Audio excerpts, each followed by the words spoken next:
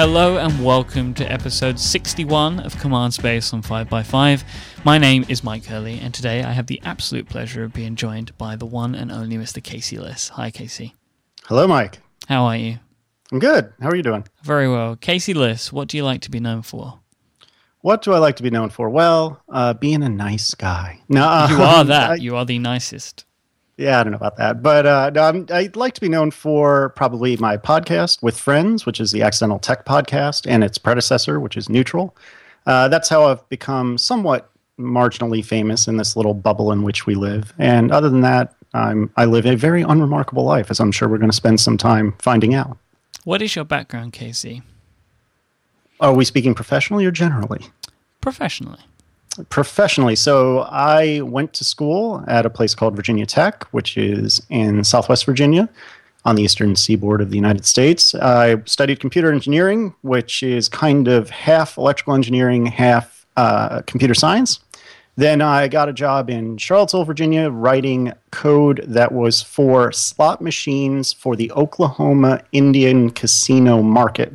Wow. So these slot machines... That is really so specific. Yes. Well, but the reason it's specific is because these slot machines were actually just glorified bingo machines, because the particular laws of the particular area that we did business in allowed for games of chance that for some, I forget the specifics, but bingo qualified, but a straight up just slot machine didn't. Mm-hmm. And thus, what we did was you had these bingo machines that represented the winnings based on with the reels. So it looked like a slot machine, except it had like a bingo board there for some weird reason. And when you pulled the lever, it would basically play one round of bingo. And if you connected, a series of numbers, then it would represent your winnings by telling the reels to go to, 3 cherries or whatever the case may be. So it actually was like a one-arm bandit machine. Do you refer to them as one-arm bandits in America? I don't. No. Well, if so, I've not heard that. You understand what I mean by that term, right? It's that you just pull down the lever. Mm-hmm. So we call them. It must be a British thing. We call them one-arm bandits because they have one arm and they steal your money. So therefore, they are one-arm bandits. But yeah, so basically, sounds like you were just making slot machines that were veiled as bingo machines. Basically, seems like the mechanism was the same, but it was just there was some loophole in the law that allowed you to create it in such a way. Right, exactly. And so I did that for a little under 2 years. Then I worked for a big government contracting firm that did navigation systems for both the Navy and cruise ships. And so if you've ever been on a Royal Caribbean cruise, for example, and you reached your destination safely, then you're welcome. And so, if you didn't, then it was nothing to do with you. Yeah, then clearly that was not the piece of code I worked on.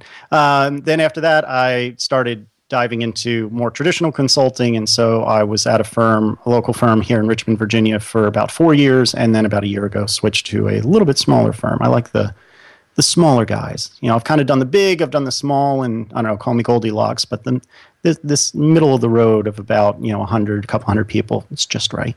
But you do development, though, right?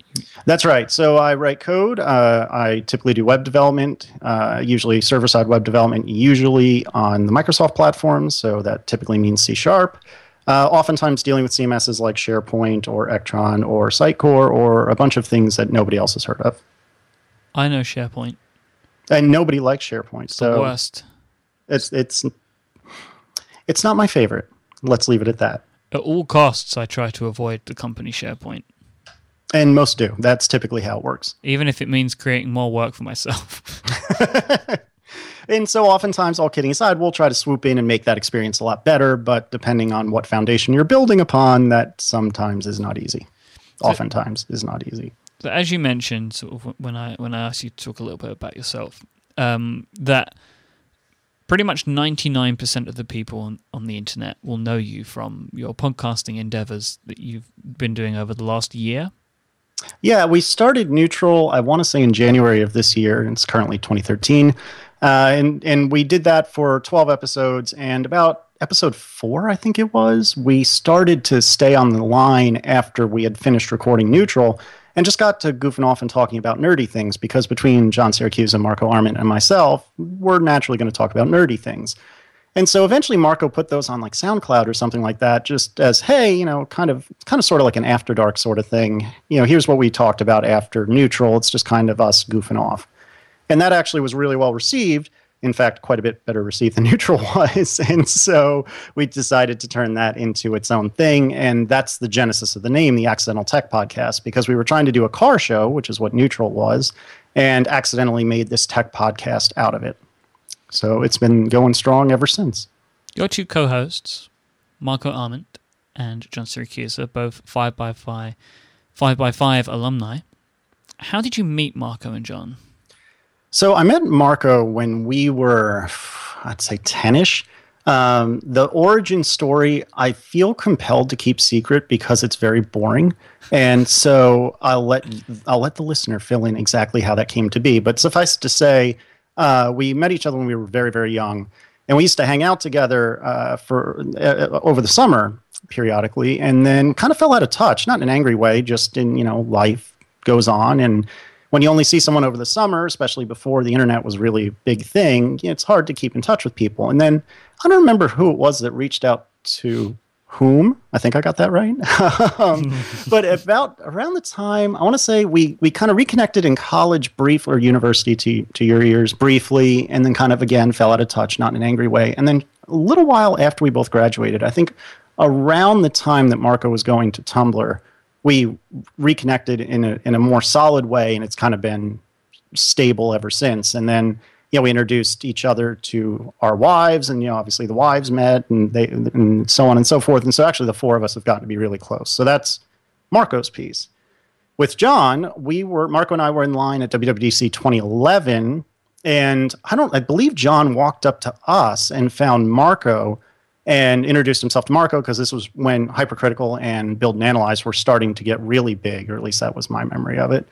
And so they got to talking, and naturally, what with me hanging out with Marco, I got to talking to John. And so the three of us all hit it off very well. And I kept up with John via, the internet for a while. And when Marco decided he wanted to be done at 5x5, by a series of random and odd events, it just kind of happened that John also wanted to be done at 5x5. And then we thought, you know what, let's do a little mini series about cars. And I wish I could tell you there was all sorts of deliberate planning and all sorts of drama and excitement, but really that's what happened. It was all very accidental.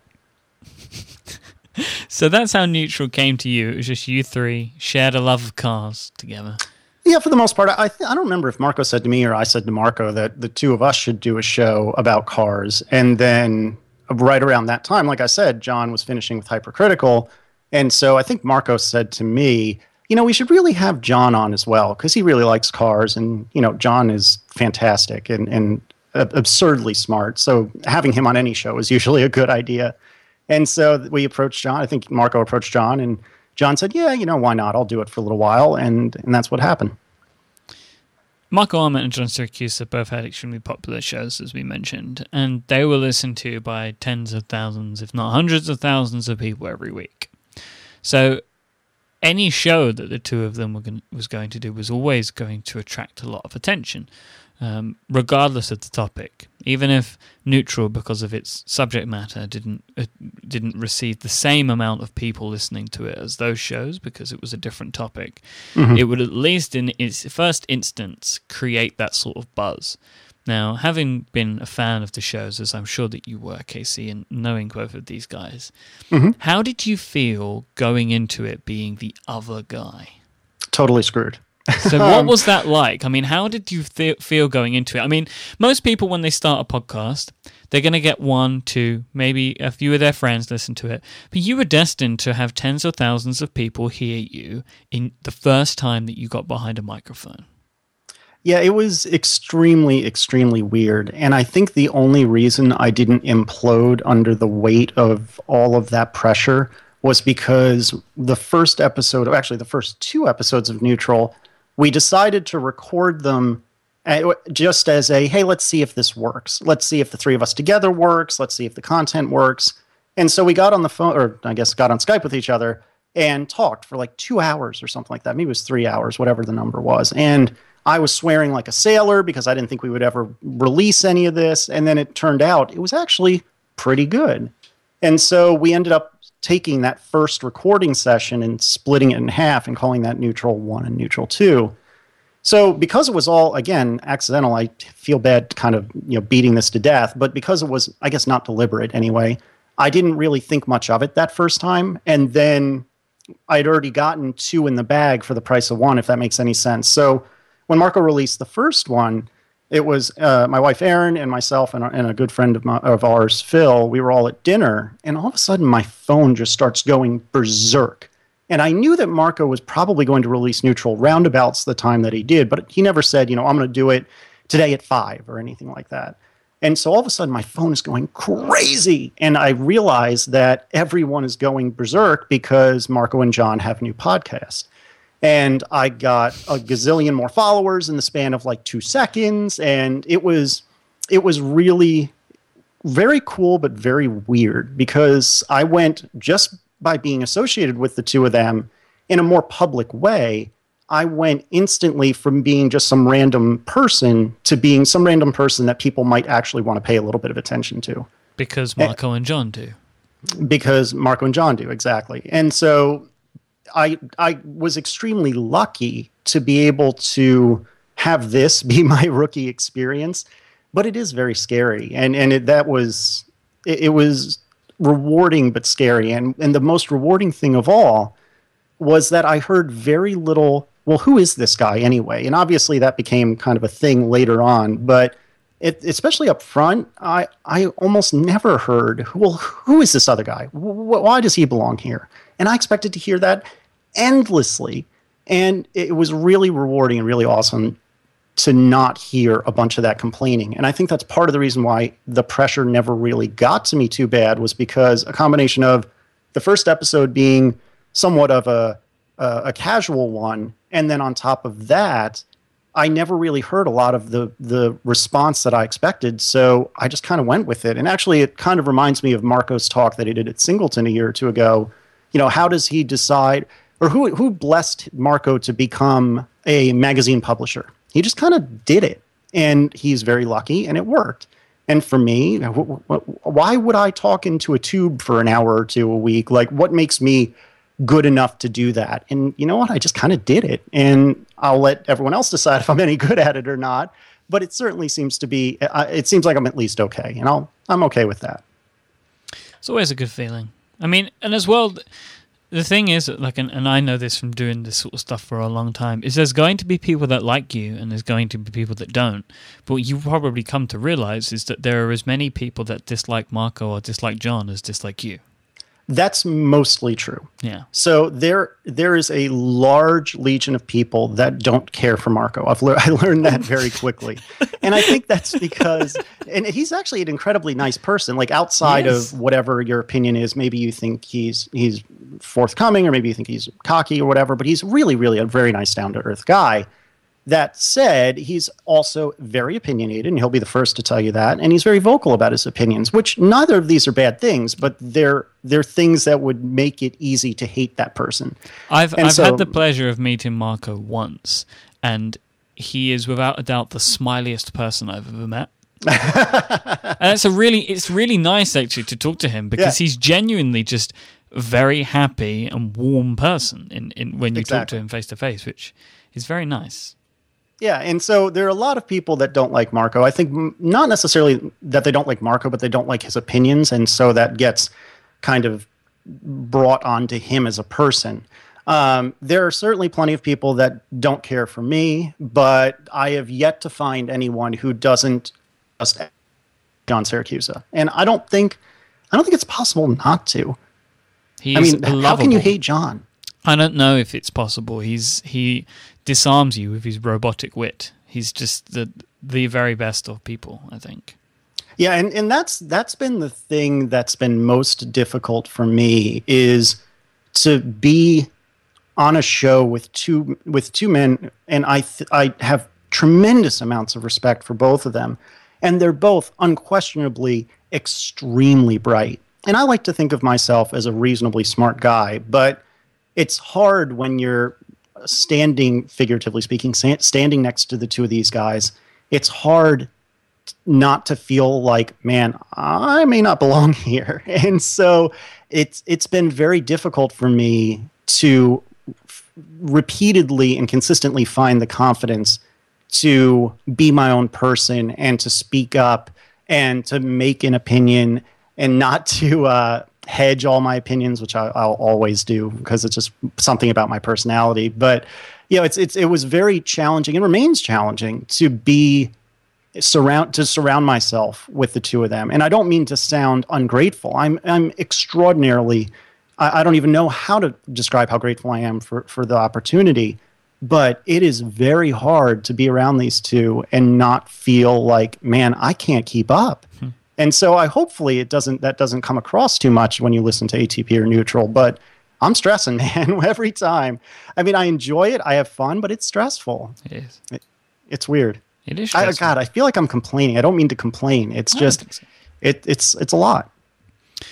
So why did you decide to only do Neutral for however many episodes it was? 12 episodes, I think.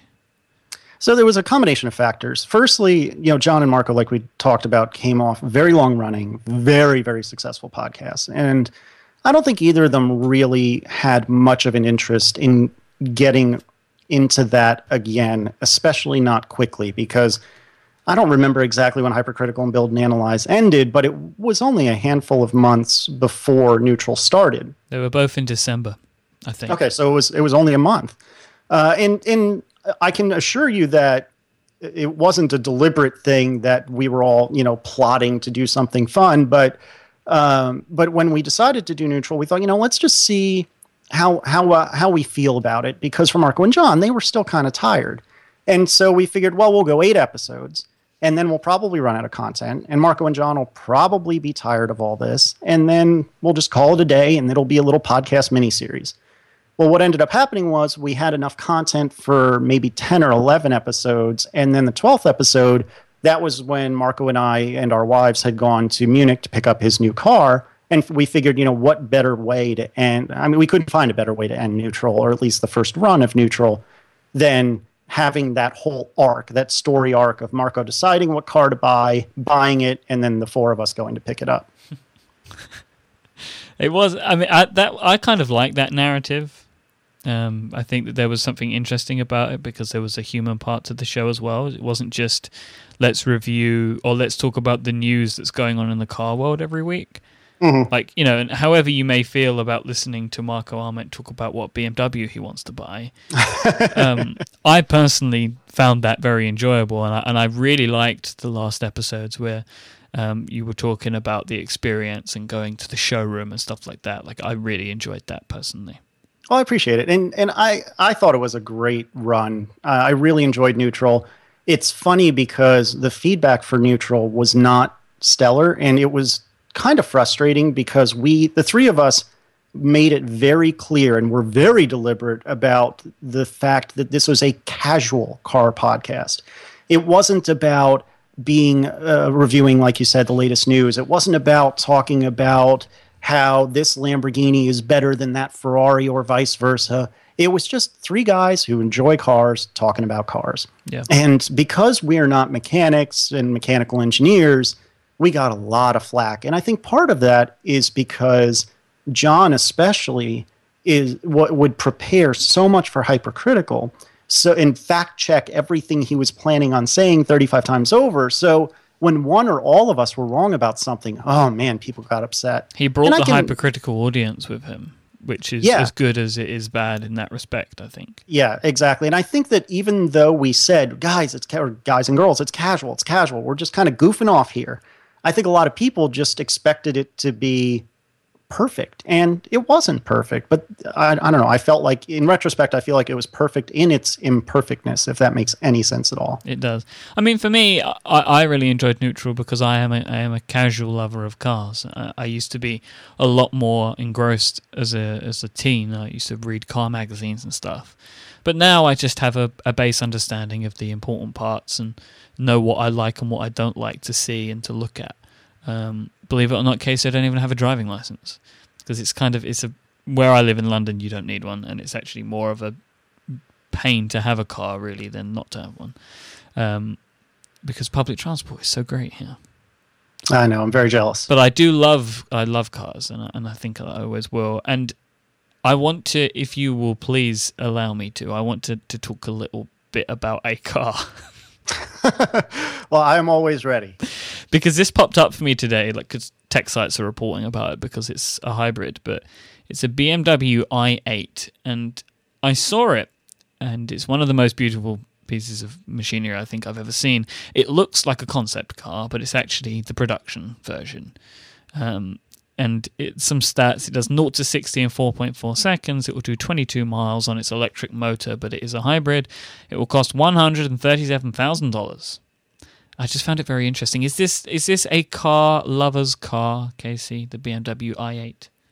I don't know. I feel like anyone who really understands technology, and especially automotive technology, should kind of thumb their nose at all hybrids, because I feel like hybrids are a bad solution to a very big problem. If I wanted a car that got great gas mileage, I would go and I would get a diesel, like pretty much all of Europe does. But is it a good car? Is it a car lover's car?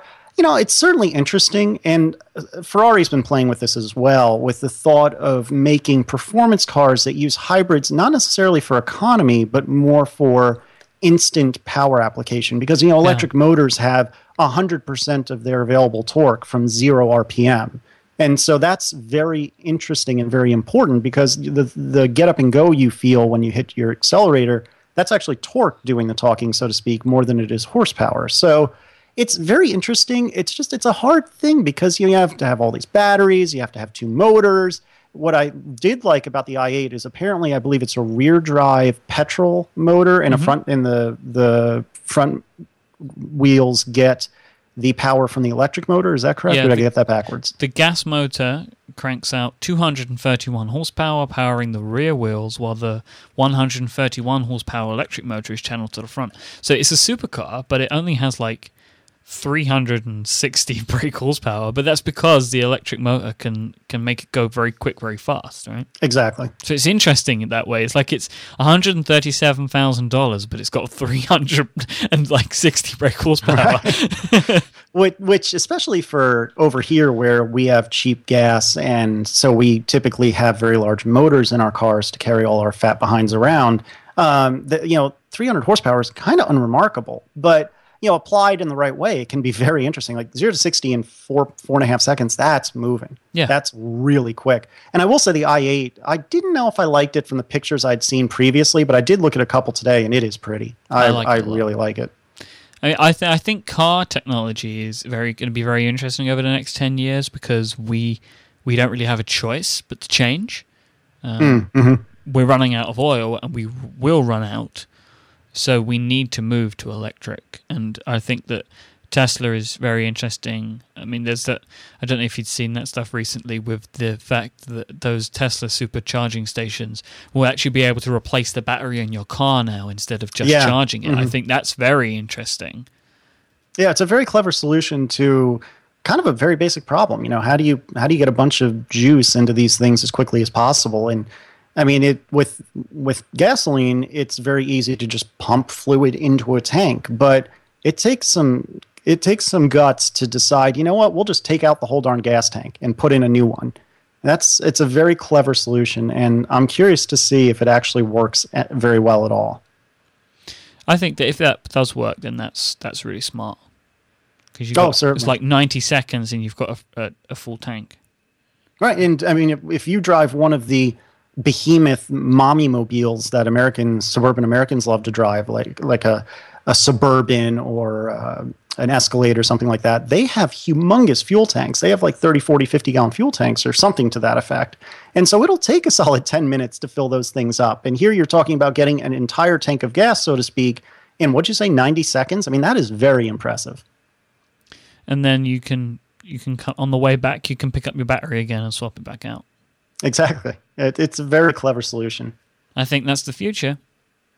I certainly hope so. I don't think hybrids are the future. I think diesels are a good stopgap, but I don't think they're the future. I think some sort of electricity should and will be the future, but making it doable and making gas, replacing gas stations with electric charging stations across an entire country, especially one as big as America, we have a lot of land. And so getting consistent coverage is going to take a long time. Getting the infrastructure there is going to be the biggest challenge, I think. So I want to talk to you about ATP.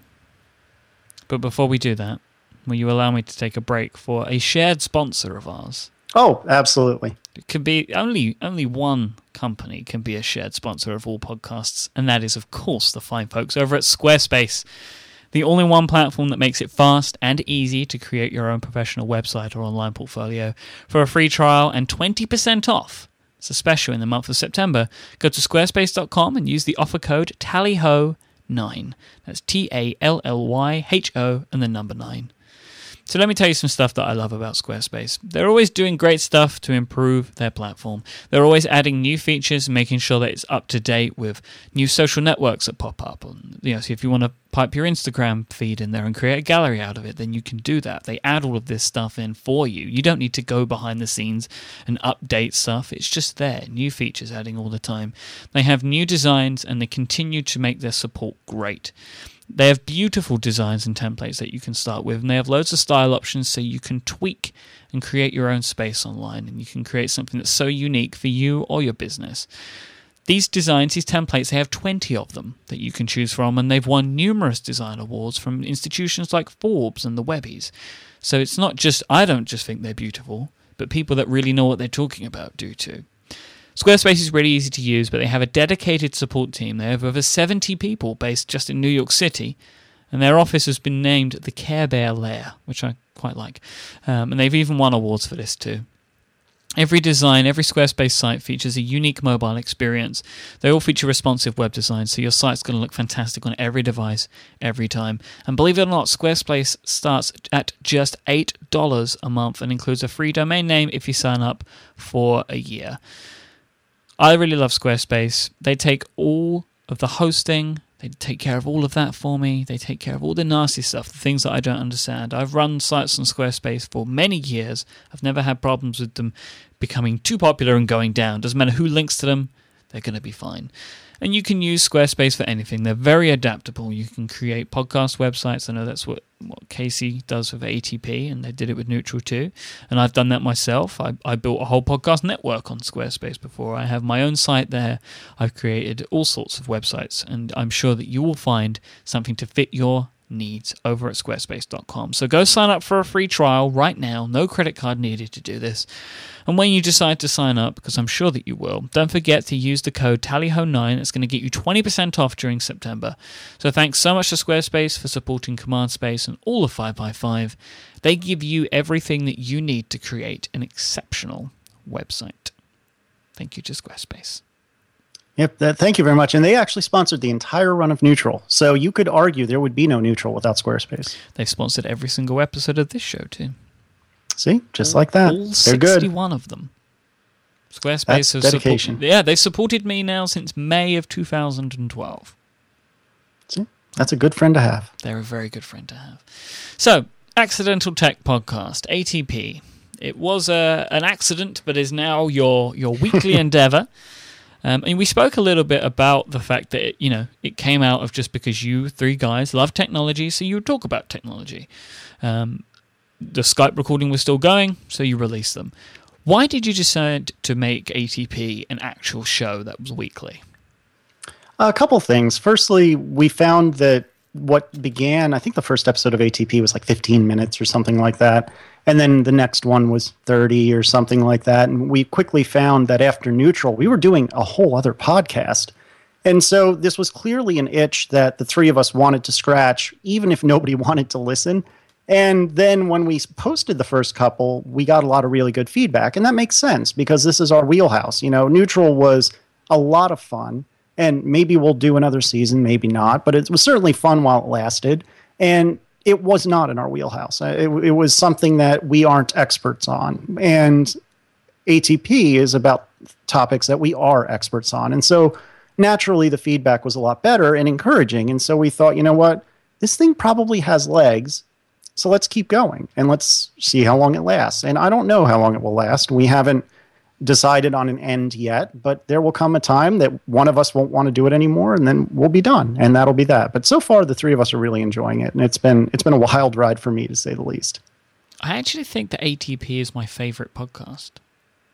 Oh, surely that can't be true. I hear the prompt is excellent. But I record that one. I don't listen. I don't listen to it.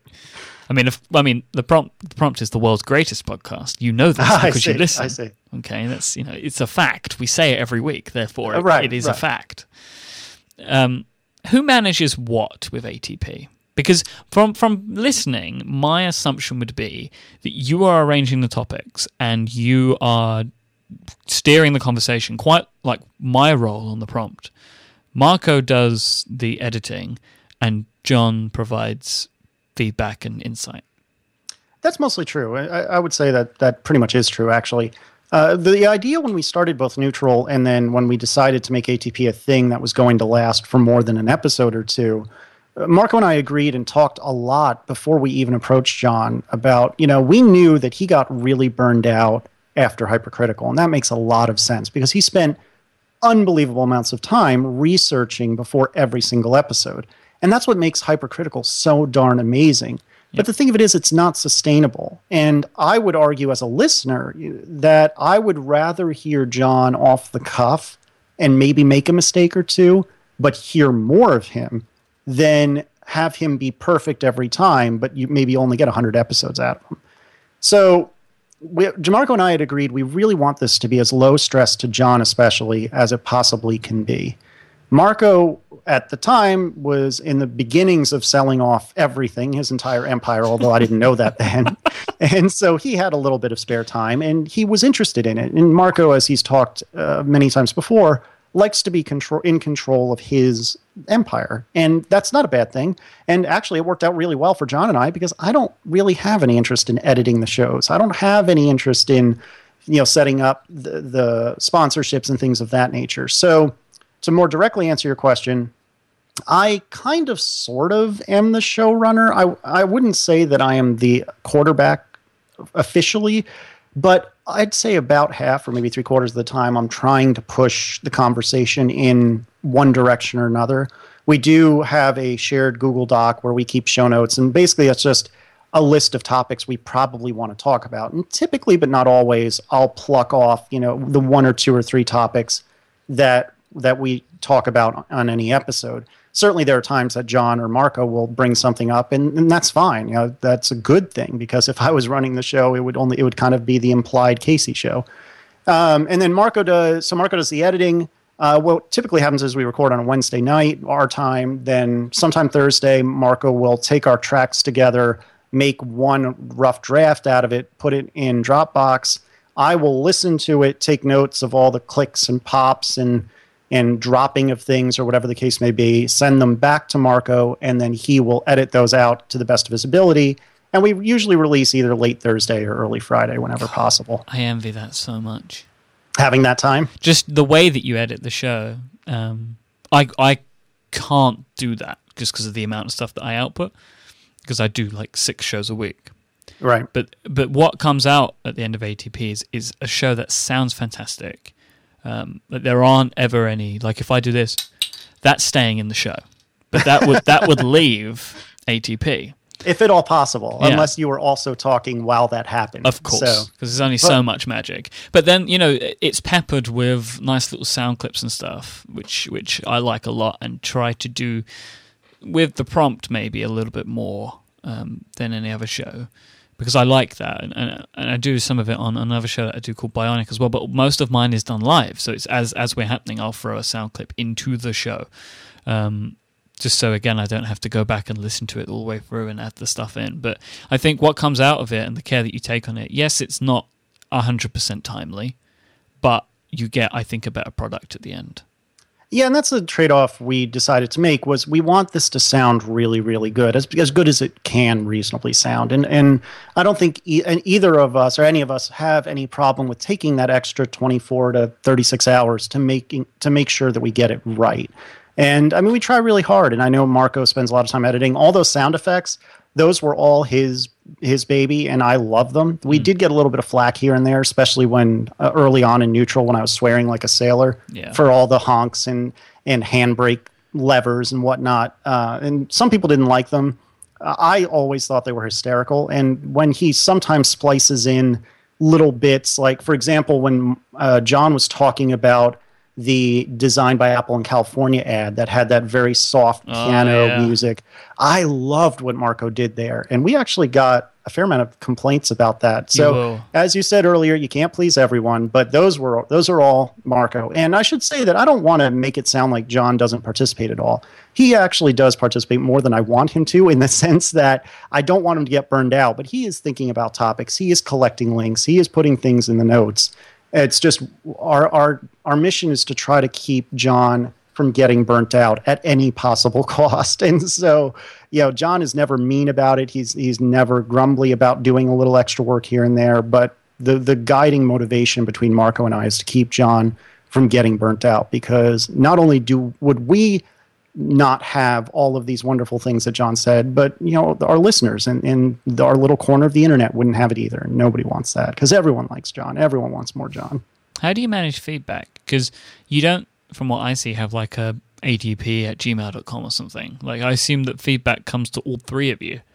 Yeah, that's right. It's collected via Squarespace and emailed to all three of us. And then basically, if somebody has something worth replying, then they'll typically reply, and typically just do so privately. And then if it's prudent for all of us to see the reply, obviously we'll copy the rest of them. But there's no formal system. You'll find that most of ATP and Neutral doesn't really have a formal system. If it does, we just kind of backed into it accidentally. I can't even believe I just said that. That wasn't even on purpose, but that's really the truth, is that we backed into our system accidentally.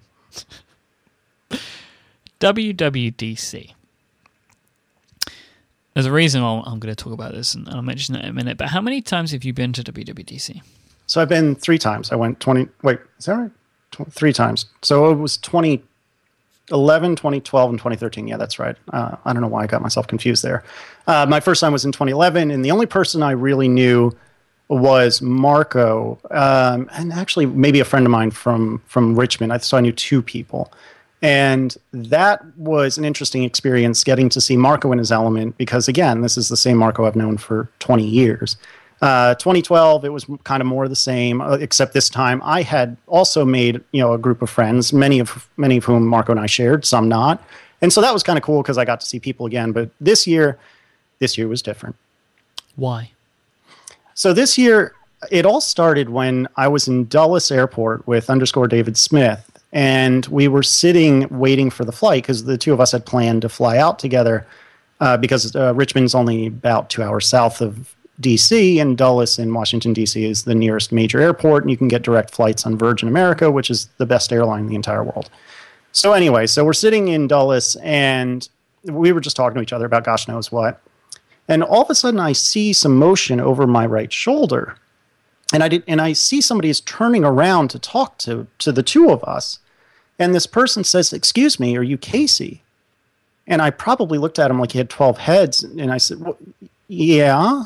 And he said, "Oh, well, I love ATP. I'm sorry. I recognized your voice. I just wanted to tell you, I really enjoy ATP." And that was before I'd even left Virginia at this point. And I didn't realize, but that was kind of what I was in for the rest of my week. And I don't say that begrudgingly at all. It was phenomenally cool, but the weirdest experience I've been through in a long, long, long time. So 2013 WWDC was my first WWDC, and I had a little bit of that too. But the reason that I wanted to talk about it is because that was where we met. It is. That is our origin story, Michael. Yes. That's when we first met, and I don't even remember specifically where. I mean, I remember it being at WWDC, but I don't remember when it was. I think it was at. No, I don't know. Maybe it was a party. I think. I'm sure it was. It was one of the many. It all kind of goes into a bit of a blur. It does, doesn't it? But it was a lot of fun. I mean, I endeavor to be there every year now. Oh, that's the problem with WWDC is once you've tasted the nectar, if you will, you need it every year. And it ended up that all 3 of us, Marco, John, and myself, were able to get tickets this year. But we had all well, I don't know about John. I don't recall one way or the other. But Marco and I pretty much had agreed that whether or not we're getting tickets, we're probably going to go. Because if you're in this line of work, and I mean that not just podcasting, even if you're in the iOS world, it's really prudent to be out there because this is the only time you're going to rub shoulders with some of your heroes, and most of your heroes are extremely nice guys. So Marco and I decided we were going to go anyway, and then we were lucky enough that all three of us were able to get tickets. And yep, that's when we met, you and me, Mike. It was awesome. It was very. I mean, I think I'll always go. I mean, because it's a time when, like, when would we get to see each other? You know? Exactly. We will get to see each other at San Francisco every year. You know, it's like I get to share hotel rooms with some of my best friends in the world, and we get to share food together, and you know, then I get to go out and have drinks with a lot of my other people that I consider to be really close friends. I get to meet people that like what I do as well, which is awesome because that doesn't happen anywhere else. Exactly. I did recently have somebody tweet me and tell that they'd seen me in the world, which was kind of strange. It's the first time that's ever happened, but it's because it's it's a confluence of nerds all in one place, and it was a really, really fun experience, and it's something that I will do many, many more times in the future. So before I let you go today, Casey, because I don't want to spoil listeners for ATP, but what was your overall impressions of the announcement yesterday? We had the iPhone 5S and the iPhone 5C announced. Did you enjoy the event? I'm sure you've watched the video. I did watch the video. I enjoyed it. I feel like most of it was unsurprising. I almost feel like the most surprising thing is the way Apple is treating the two phones after the fact, which is to say, if you go to apple.com now, well, at the time in which we record this, I believe the highlighted phone is the 5C. It is not the 5S. And it's interesting that it appears that Apple's really trying to push the 5C as the new iPhone. And I'm still kind of processing, which is what I'll probably be doing between the time you and I hang up and when I record ATP later tonight. Mm-hmm. But I'm still trying to figure out exactly what I think. I'm certainly going to be getting a 5S as soon as I possibly can. I'm really bummed that there's not going to be pre-orders, which, as many have theorized, I suspect that's probably going to come down to they just don't have enough. And so they're going to be building them as quickly as possible. And so I'm not looking forward to having to wait a long time. But to be honest, if this is the most of my problems, I'd say I'm doing pretty well in life. So, Casey, where can people catch up with the stuff that you do? So to find me on the internet, I think the easiest and best place is probably on Twitter. I am Casey Liss, all one word, CASEYLISS, as you'll hear at the end of our podcast every week. Oh, yes, of course. Yes, indeed. Thank you to Jonathan Mann for that. And then I very, very, very occasionally write on my Tumblr site, blog, whatever you'd like to call it, which is Tumblr, tumblr.caseyliss.com. And obviously you can listen to my podcast, which is the Accidental Tech Podcast, and that's at atp.fm. Very jealous of that outro music. Yeah, that was, again, just out of the blue. Jonathan Mann tweeted at us and said, hey, I wrote this for you guys, and it was fantastic. And then later on, I guess it was a month or two later, a good friend of mine, Larry King, not the one that was on CNN, a different one, took it upon himself to write the Who the Hell is Casey song, which we inserted in one episode just for gags. And that kind of has become its own thing that still persists to this day, which I think is hysterical. And it would be so mean if you didn't realize that he and I are very close friends, but I thought it was funny from the first time I heard it, and obviously so did Marco and John. I remember listening to that. It was the ATP before WWDC because I was in an airport somewhere and was listening to it, and that happened, and I was drinking a Coke that I nearly spit all over the place.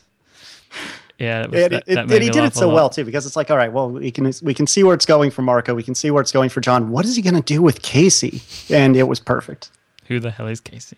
Who the hell is that guy anyway? Well, I hope, Mr. Liss, that now more people know who the hell is Casey. Well, I very much appreciate you having me on. It's very flattering when somebody who I respect asks me to participate in their creative work. And so Yeah, I was nice enough, or I was asked to be on BitQuill's Q&A, and that was a little while ago, and that was very, very nice and very flattering. And then I guested on another podcast called Mobile Couch, which with 3 Australian gentlemen that were very, very nice, and that's very flattering. And for you, my friend, my dear close friend, it is extremely generous and flattering to allow me to ruin your show for the last 50 minutes or whatever it's been. So thank you dearly.